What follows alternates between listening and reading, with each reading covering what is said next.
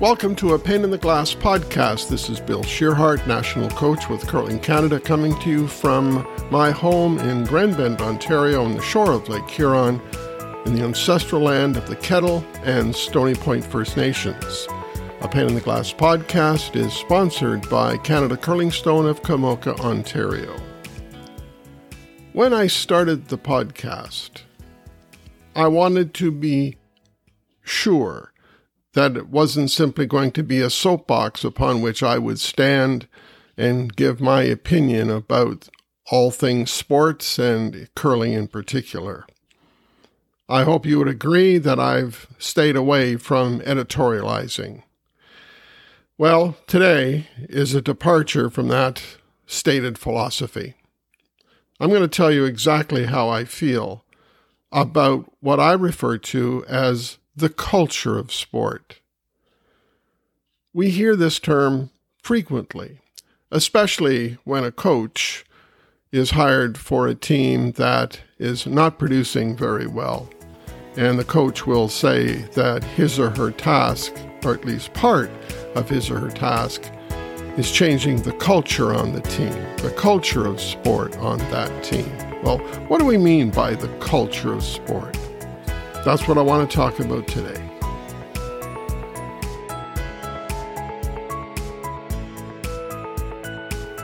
A number of years ago, I came across something written by Bill Roden, and his topic was the title of today's episode, The Culture of Sport. There were two sentences in Mr. Roden's article that caught my eye. And here are those two sentences. Sport is that child we raised with money, but not love, who we allowed to grow up amid privilege but no value except to win at all costs. The child is grown up, out of control in a culture of cheating, of steroids, and illegal taping of embarrassing conduct off the field. Unquote. Well, I'm old enough to have seen that child grow up. Sports, both as an athlete and as a coach, have been my life. I feel part of what Mr. Roden wrote about. These sentences have been sitting near my computer desk in written form for the past number of years, waiting for the right time. Well, now is that time. A podcast that I listen to quite regularly is Primetime Sports, out of the center of the universe, that'd be Toronto. The host is Bob McCowan, who regularly espouses upon topics that are of interest to the program's listeners, me included. He surrounds himself with intelligent, thoughtful, and knowledgeable colleagues. The topic of one of his shows was centered on the acceptance among professional athletes, teams, and fans that if they could get away with breaking or bending a rule, they would do it and be praised by teammates and coaches for doing so. And if they didn't, the sanctions from the same group would be noticeably negative. In other words, it was accepted within the culture of that sport to cheat if you could get away with it. But the topic did not remain with professional athletes. It moved quickly to minor sports, especially ice hockey. It was noted that within the ranks of ice hockey, coaches of young people around the age of 10 in practice were being taught how to get away with tactics and techniques that were clearly outside the rules of the game, but which were very effective to promote the team's chances of winning the game. The euphemisms for cheating are very creative. They include gaining a technical advantage, taking advantage of the rules, winning the psychological battle, finding the loopholes, bending the rules, forcing the officials to do their job, testing the rules, stretching the rules. In fact, I've heard it more than once that, quote, if you're not cheating or trying to cheat, you aren't trying hard enough to win, unquote. I don't care if the athlete is a professional or amateur. If the coach does not sanction a tactic, the player will not employ it. Conversely, every action of a player reflects upon the character of the coach, and if a player does do something that is illegal or unethical, the coach should be the first one to express that to the athlete and make sure there's no misunderstanding the tactic's unacceptability. In the 2005 World Series between the White Sox of Chicago and the Astros of Houston, an incident occurred that at the time seemed rather benign in the eyes of many. The batter was Chicago's Jermaine Dye. The game was midway in the series. I believe there was a runner on base, 2 were out, and the score was close, possibly tied. The Astro pitcher threw a high and tight fastball, so tight that Mr. Dye had to duck out of its way, and in doing so, the ball hit something. The question was, what did it hit? Had the object struck by the ball been the bat, it would have been a foul ball and possibly a strike, depending on the number of strikes already assigned. Had the ball struck Mr. Dye, he would have been awarded first base, moving the runner on base to the next.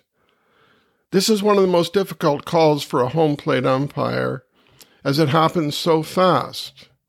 Using his best judgment and given baseball's reluctance at the time to use video replay to get it right, he ruled that the ball had struck Mr. Dye and awarded him first base. The ensuing batter hit a home run, which in essence won the game, turning the series for the White Sox. Although the officiating crew could not see a replay, the television audience did. And the ball clearly hit the bat, not the player. It should have been a strike. But you see, the only person in the stadium that knew what had happened was the aforementioned Jermaine Dye. Had the culture of baseball been different, the umpire might have inquired of Mr. Dye as to the object that had been struck by the pitched baseball so the correct call could be made. But not only did that not happen by the home plate umpire, he didn't have that at his disposal. Mr. Dye, knowing that the ball did not hit him, was happily willing to be awarded first base, and his coaches and teammates accepted it with enthusiasm. It's possible, although highly unlikely, and I mean highly unlikely, that the coaches of the White Sox might have instructed the players that if the umpire needs to know what actually occurred, so an appropriate and fair ruling could be made, they could ask any White Sox player who would provide an honest answer, even though the subsequent ruling might deter the team's chances of winning. Not a chance. But the culture of sport does not have to be so. Consider golf. There are countless stories of professional and amateur golfers in competition who have imposed penalties on themselves for unintentionally breaching a rule when no one saw them do so. You see, the culture of that sport so dictates. Had the same Jermaine Dye been on the 5th hole at his local golf course and accidentally moved his ball, he would very likely have added a stroke to his score.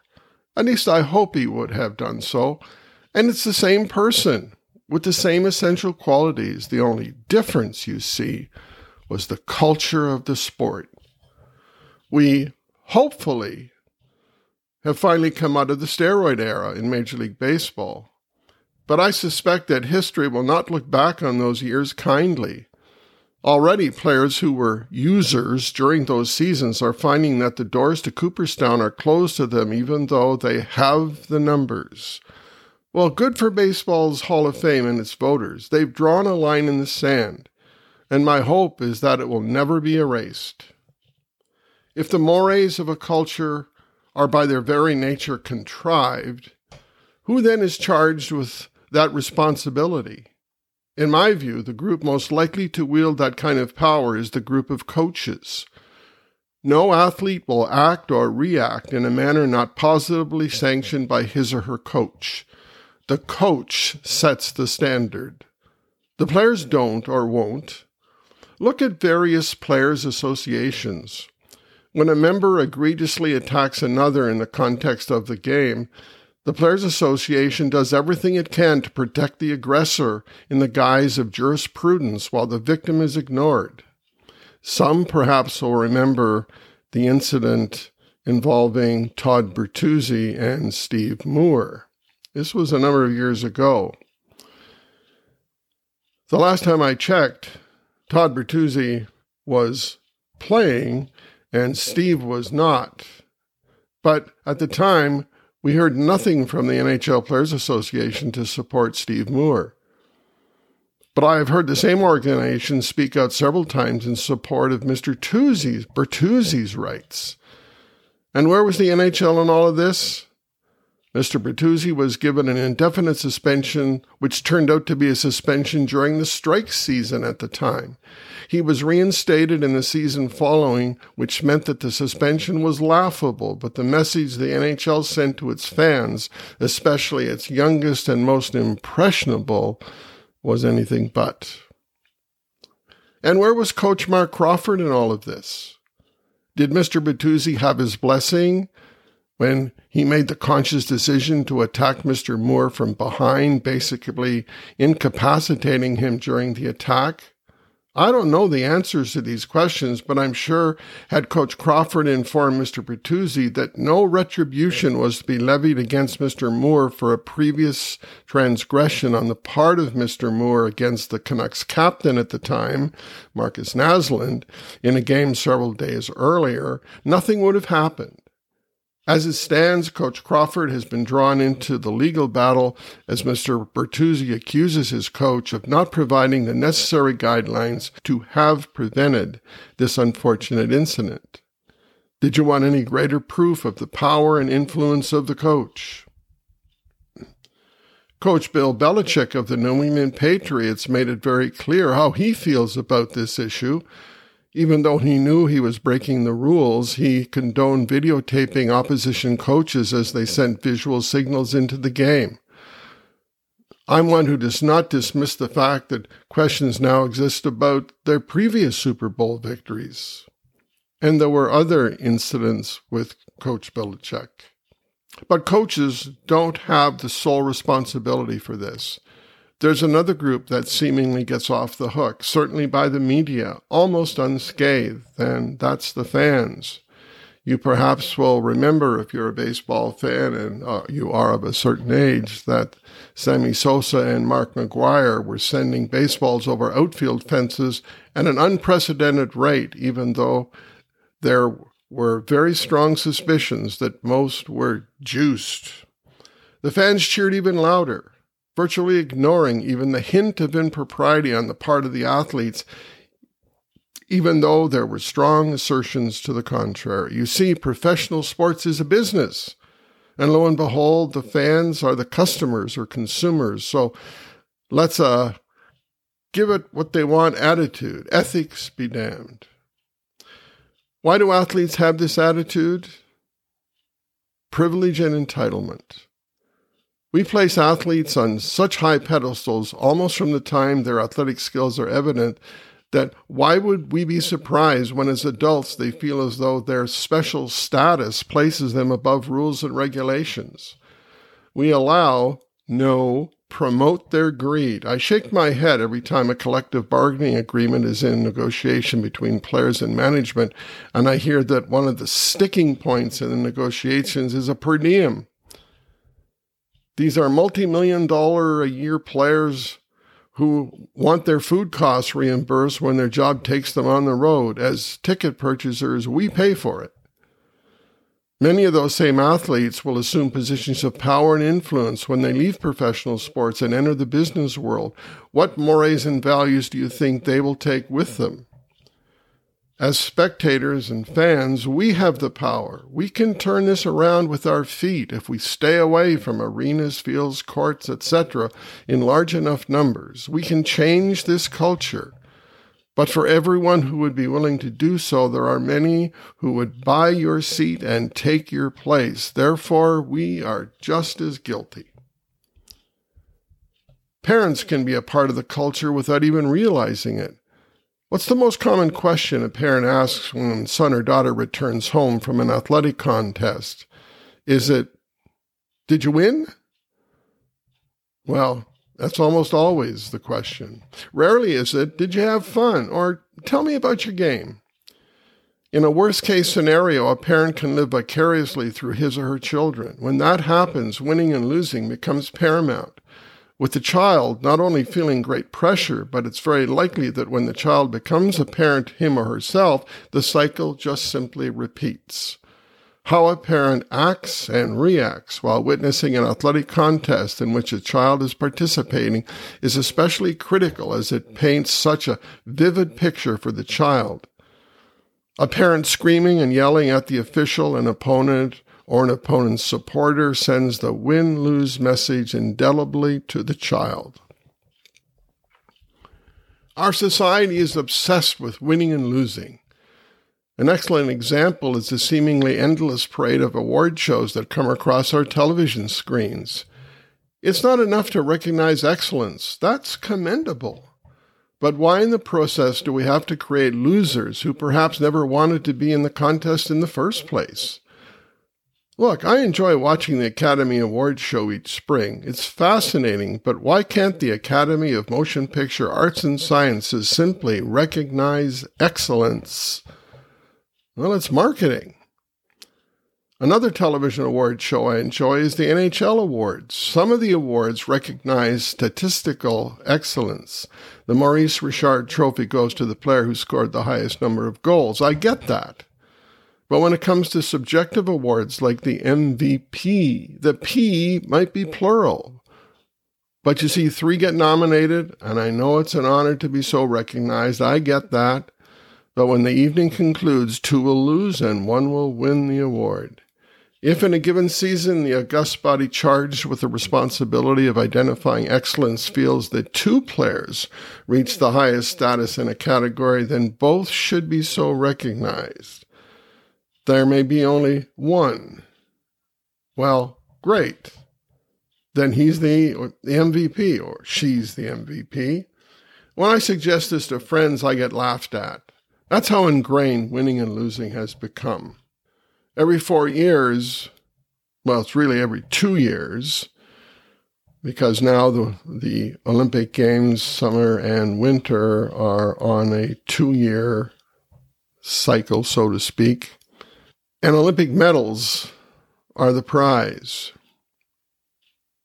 I'm hoping to do an episode on the real value of an Olympic medal to the country in the face of the rest of the world, but let's not go down that rabbit hole right now. You see, we have made that prize way too valuable in my view. It's not the Olympic gold medal that's the motivation, it's the tangible rewards that go with it. I'm one who was not happy when the Canadian Olympic Committee decided to reward our Olympic medals with cash prizes. I felt that Canada's stand to not follow so many other countries to do so was a shining beacon to the sports world. Now we've acquiesced to baser instincts. I'm also less than thrilled that prize money is now on the line for our national curling championships. What's wrong with simply the pride that comes from being able to say that you're the Scotty or Brier champion? We now have our feet on the same slippery slope so many sports have found treacherous. Well, good luck with that. As coaches, we can do something to stem the tide of this win-at-all-costs attitude. And here are some of them, and I'm sure you can think of more. Instill in our athletes that pride of performance, fun, and integrity are paramount. Winning is simply a byproduct of performance, something that can't be controlled. Teach skills within the rules and for the right reasons, and that's to make the contest fair and safe for all who play, not in light of circumventing the rules. Identify coaches who do not adhere to the ethics of coaching and help to redirect their energies elsewhere. They should not be influencing our most valuable resource, our young people. If necessary, take steps to assist in their departure from the sport.